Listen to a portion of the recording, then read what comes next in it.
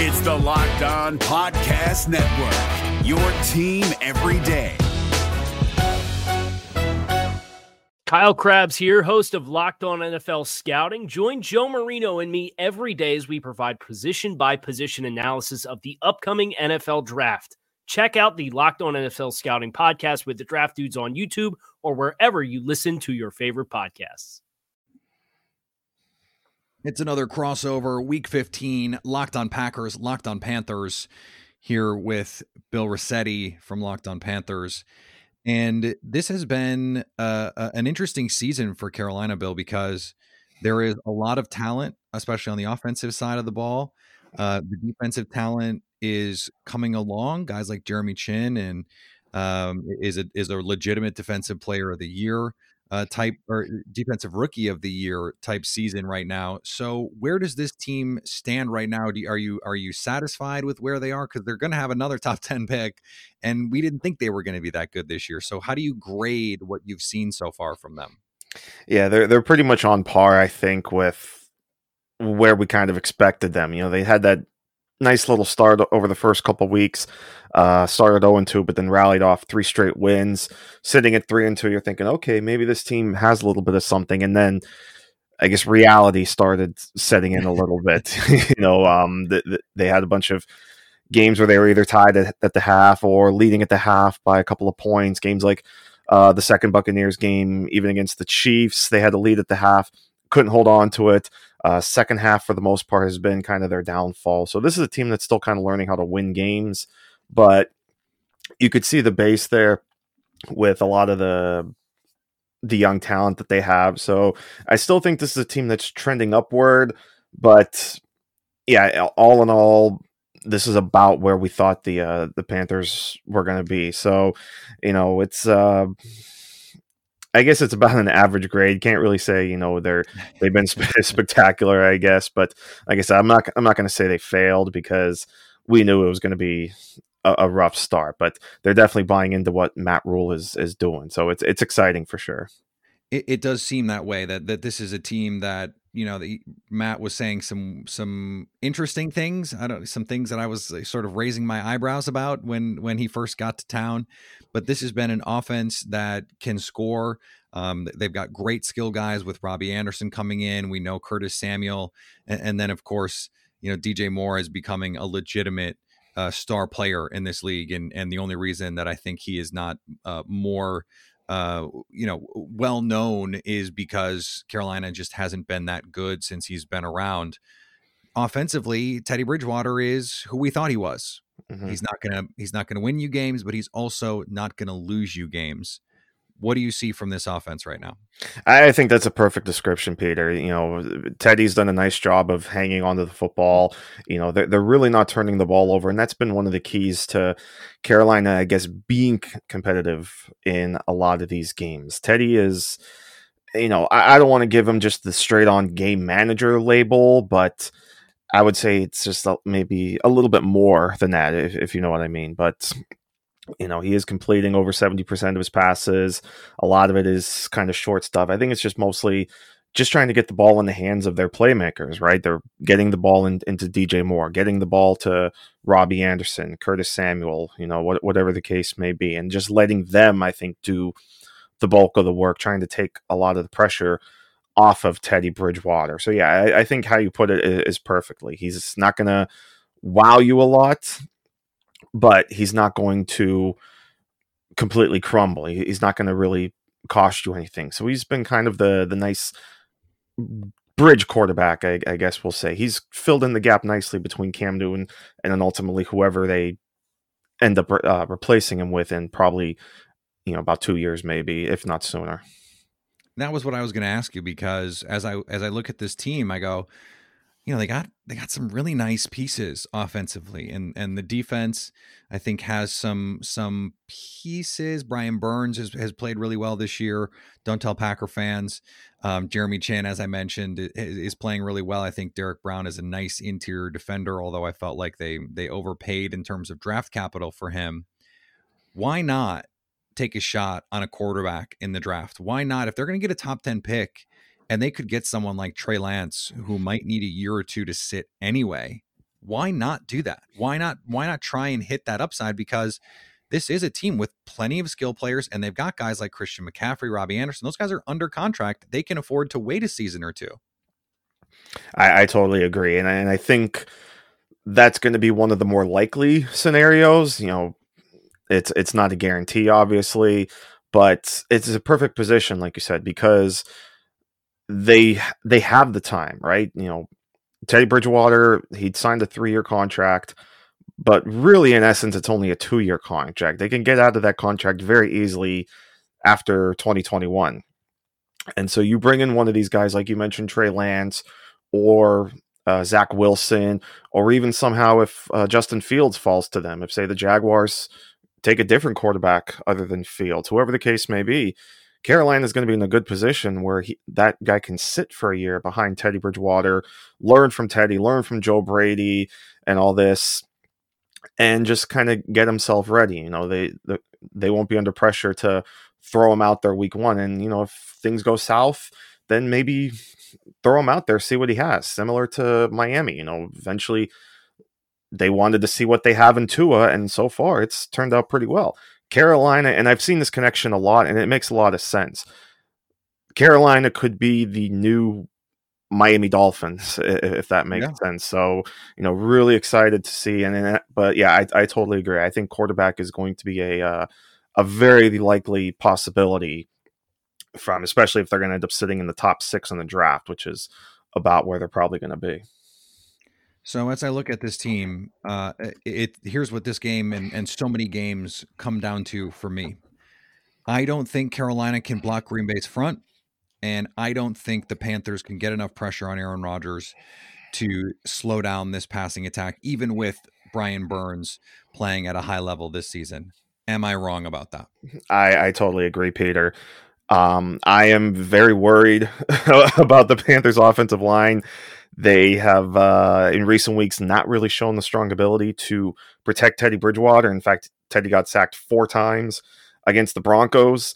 And, the Broncos obviously have a nice front themselves. But, I mean, the way Green Bay just gets after you. I mean, Zadarius Smith obviously is having another fantastic season. He's got to be just salivating watching that Broncos film. So I'm a little worried. I mean, there's a lot of matchups I think that the Panthers are going to lag behind. You mentioned, protecting Teddy Bridgewater, getting after Aaron Rodgers. I'm even going to go out and say, how in the hell are they going to cover Devontae Adams? Yeah. And you're not going out on a limb there, Bill, because no one has been able to cover Devontae Adams all year. And so if guys like Troy Pride and Rasul Douglas can't do it, no one is going to fault them because no one's been able to do it all season. I've been saying, like, on my show and another Packers pod I was just on, I said, this is going to be one of those games where the Panthers are really going to wish that they would have been able to keep James Bradberry. Yep. Who has been very good this season. Absolutely. Frankly. He's had a great season for the Giants. If the Packers were to call the Panthers and say, listen, we know the offensive line situation for you is not great. Why don't you give us Shaq Thompson and you can take Rick Wagner on his low money deal? What do you say? That's interesting. It'll make you stop and think for a little bit, for sure. And I know there's some people that weren't even all that thrilled when Shaq Thompson got that contract. Going back to the James Bradberry talk, I've seen people say, "Hey, why did we give Shaq that money? We could have given it to James Bradberry." And Jermaine Carter, I thought, has played pretty well since stepping in for Tyre Whitehead. And if the Panthers decide not to go with a quarterback in the draft, maybe Micah Parsons could be a possibility. Yeah. So that would be an interesting one to think about. I don't think you can immediately shut that down. That's an interesting offer.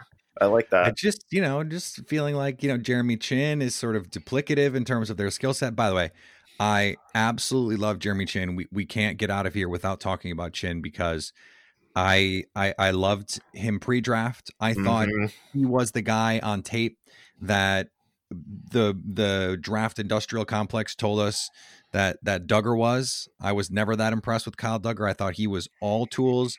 I thought Chin had real skill to go along with those physical traits, and we are seeing it now. What have you liked from Jeremy Chin this season other than everything? Yeah, that's what I was going to say. I mean, I think the better question is, what have I not liked about Jeremy Chin? And the correct answer to that would be nothing, because I'm with you, man. Pre-draft, I was amazed with this kid, getting a chance to see him at the Senior Bowl and hearing from him at the Combine. This kid just had it. I mean, he had the size, he had the speed, he had really everything you can ask for from a safety. And I thought landing in Carolina was as close to a perfect spot, I think, for him, because you have a young defense in Carolina that needed a lot of pieces. Chin really checks a lot of those boxes. They could play him deep at safety. Technically I guess he's considered, an outside linebacker, but really he's more kind of in that Tyrann Mathieu mold, that linebacker / safety hybrid. Right. So this was perfect for him. So for them to go up, and they could also thank the Philadelphia Eagles. Yeah, that would have been a perfect spot for him too. But we all know what happened there. So we do indeed. When we come back, we will talk on the other side with the Packers and the Panthers, where we flip the hot seat and Bill takes his aim at me and the Green Bay Packers right after this. If you're looking for the most comprehensive NFL draft coverage this offseason, look no further than the Locked On NFL Scouting Podcast. Join the draft dudes, Kyle Krabs and Joe Marino, as they go position by position through the NFL free agent class and into the star-studded crop of college stars who will be selected in the 2024 NFL Draft. If you want to know who your favorite NFL team should be adding to its roster, you need to check out Locked On NFL Scouting, available on YouTube and wherever you get your podcasts. Part of the Locked On Podcast Network, your team every day. We're back here rolling along. Week 15 already of Crossover Thursday. Billy Rossetti, Peter Bukowski, Locked On Panthers, Locked On Packers, getting ready for a Saturday night game. I did find this interesting when that was announced too, that they moved this game to a Saturday night. So a lot of people are we just talked about some of the players on the Panthers. A lot of the national fans are going to get some exposure to some of these Panthers players. But Green Bay, man, a great week for them. Big win over the Lions, and they got a lot of help from the Saints, losing to the Eagles and Jalen Hurts, and now the Packers sitting as the number one seed, in control now for that number one seed. So what's the feel? Actually, I guess the first question really would be, there was obviously a lot of talk with the Packers in terms of, this was one of the worst 13-3 teams I've ever seen. How did they make it to the NFC Championship? They're due for regression, and yet here they are, 10-3, and about to make a deep run. Really, I think at this point, they're probably my pick now to represent the NFC in the Super Bowl. Yeah, and this has been a case that I've been making on my show, and I wrote about it for SB Nation. How is Matt LaFleur not in greater consideration for Coach of the Year? And you say, okay, well, they were 13-3 last year, but as you said, they were supposedly the worst 13-3 team ever. They were supposedly a fraudulent 13-3 team, and we saw how the season ended. The 49ers destroyed them. They did really nothing to get materially better. They drafted Jordan Love in the first round and a backup running back and a backup H-back tight end fullback hybrid in the third round, who tore his ACL early in the season and hasn't played. A.J. Dillon has been on the COVID list for the last month, which is a reminder of how serious that is.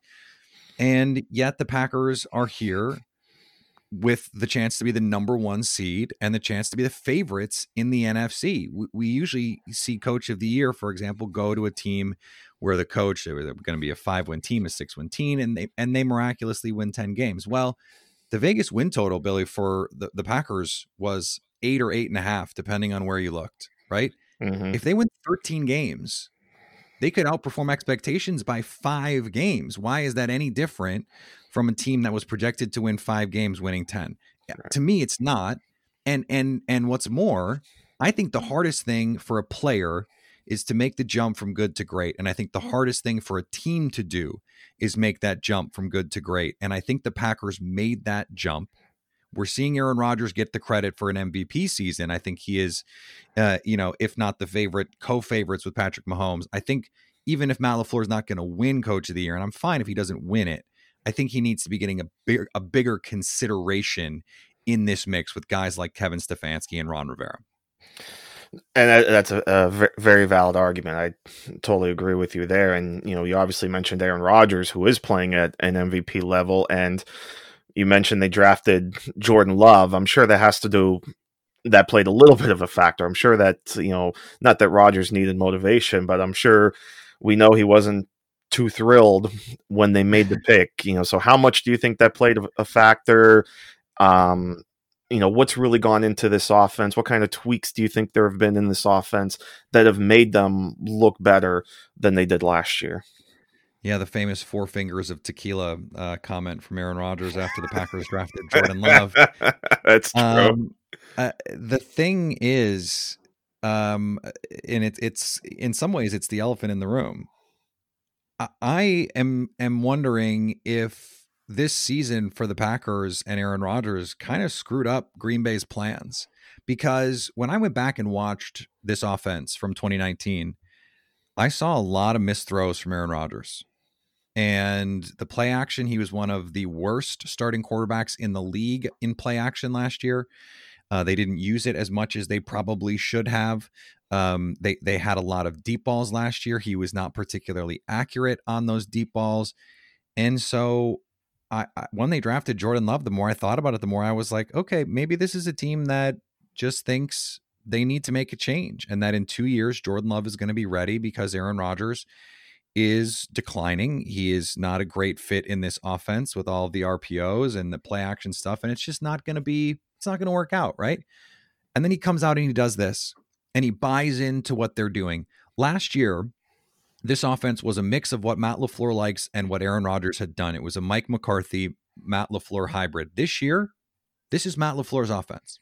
This is what he wants to run. Now he's tailored it to his quarterback. And he's given Rodgers carte blanche at the line of scrimmage. But they had to have a powwow in the offseason and say, you need to buy into the pre-snap motion. You need to be in on these concepts. And Rodgers said, look, it worked last year. Let's do it.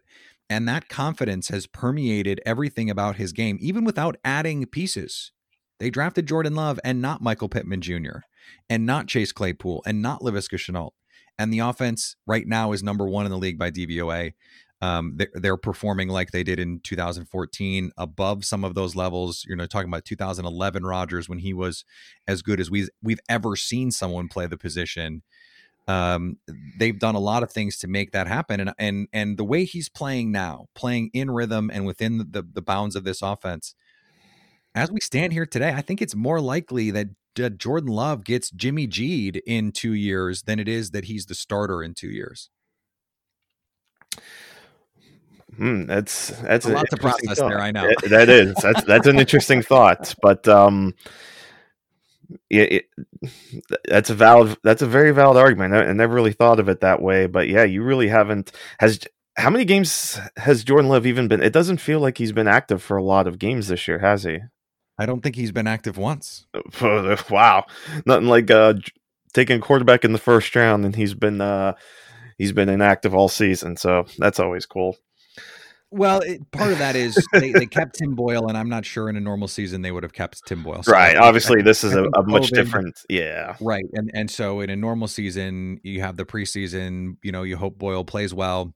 He was someone who reportedly had interest from other teams at the end of last year, and Green Bay had to, they potentially had some suitors there. And so maybe, you get a 6th round pick or something. They got something for Brett Hundley a few years ago. So maybe they could get something for Tim Boyle, and then Jordan Love is your backup. I think that, we don't have to overthink that one, but it certainly has not been lost on a lot of Packer fans that they drafted Jordan Love. He hasn't been active. And then, you look at what someone like Chase Claypool is doing. I was sitting here in April saying, why not just take Jeremy Chin at 30?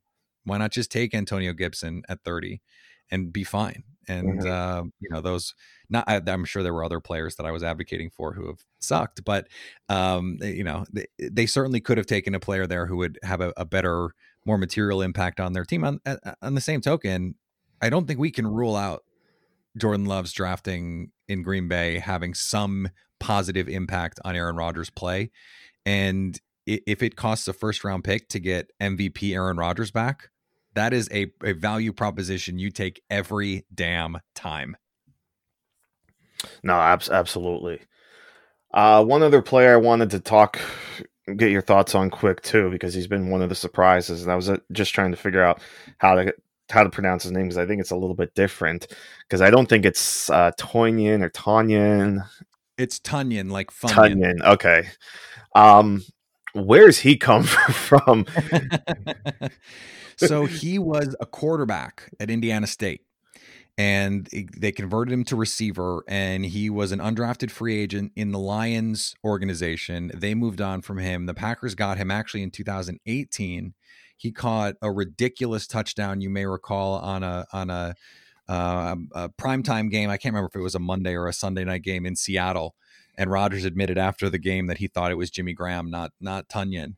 And he threw it like 60 yards in the air. Unbelievable throw, corkscrewing his body. And he was having a really nice camp last year. He started off taking snaps from Jimmy Graham and makes this incredible play against Dallas, where Rodgers escaped the pocket and Tunyon makes this leaping grab on the sidelines in some just magnificent Jordan sneakers, and has this injury. He's out the rest of the year. This year he comes in, wins the tight end job in camp over Jay Sternberger, and they're off and running. Now he has a catch percentage above 90. He has more touchdowns than incompletions when targeted this year. Part of that is this offense. It is tailored to make these guys look good. If you can run and you can catch, you can play tight end in Matt LaFleur's offense, especially with all the attention being paid to Devontae Adams, because you're going to shade safeties to Devontae's side, and you either need to help on Marquez Valdez-Scantling or he's going to run by you. Well, that leaves the middle of the field wide open, right? Mm-hmm. And the Packers have been as well designed in the red zone as any team in football. Rodgers inside the 20 has not thrown an interception this year. I think 30 of his 39 touchdowns have been inside the 20. And they just, at the goal line, all of their stuff is so well schemed up, and Tunyon just seems to be wide open. It's one of those crazy things. I don't know that he is a special individual talent, but he has put himself in a position to succeed. And it's a little bit like, Charles Woodson once said, if you catch all the interceptions they throw to you, you'll lead the league in interceptions. And this is one of those things. He's just caught everything that they've thrown at him, and that's meant, he's got 1 billion touchdowns this year. Mm-hmm. Yeah, he's been one of the nice surprises of this season. Real quick before fantasy leagues. Yep, he's been a fantasy league winner too. Absolutely. I wish I could have caught on to him earlier. Real quick before I get you out of here, how do the Packers avoid looking ahead, I guess we'll say, because I know they got a big one in Week 16 against the Titans? I think by understanding that they still have the number 1 seed in their back pocket, and this is a game you have to win. So even if the Chiefs beat the Saints on Sunday, the Packers can actually lose to the Titans and be okay, but you have to beat the Panthers, you have to beat the Bears. Mm-hmm. This is going to come down to conference loss tiebreakers. So their message after winning last week and winning the NFC North was 1 not done.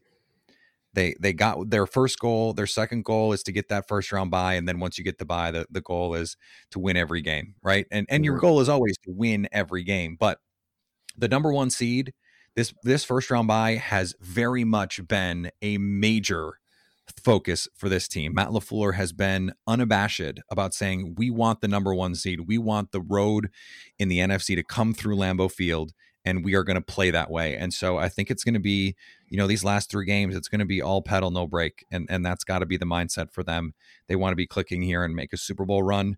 You got to go beat the doors off the Panthers. And frankly, I think that's what they're going to do. Yeah, I think this is going to be another one of those games that get away from the Panthers. And yeah, that number one team means more than anything, or it means more than it ever has before. Peter, always great talking with you, buddy. Really appreciate, always enjoy getting together with you, man. You're one of my boys here on the network. You're one of the best. Thanks, man. You too. This is great. And hopefully we have a good game on Sunday. Should be a lot of fun. Definitely looking forward to it, and hopefully all the listeners out there looking forward to it as well. And of course, thanks for listening, and really appreciate the support. And hope you guys have a great rest of your Thursday. And we will see you next time right here on the Locked On Network.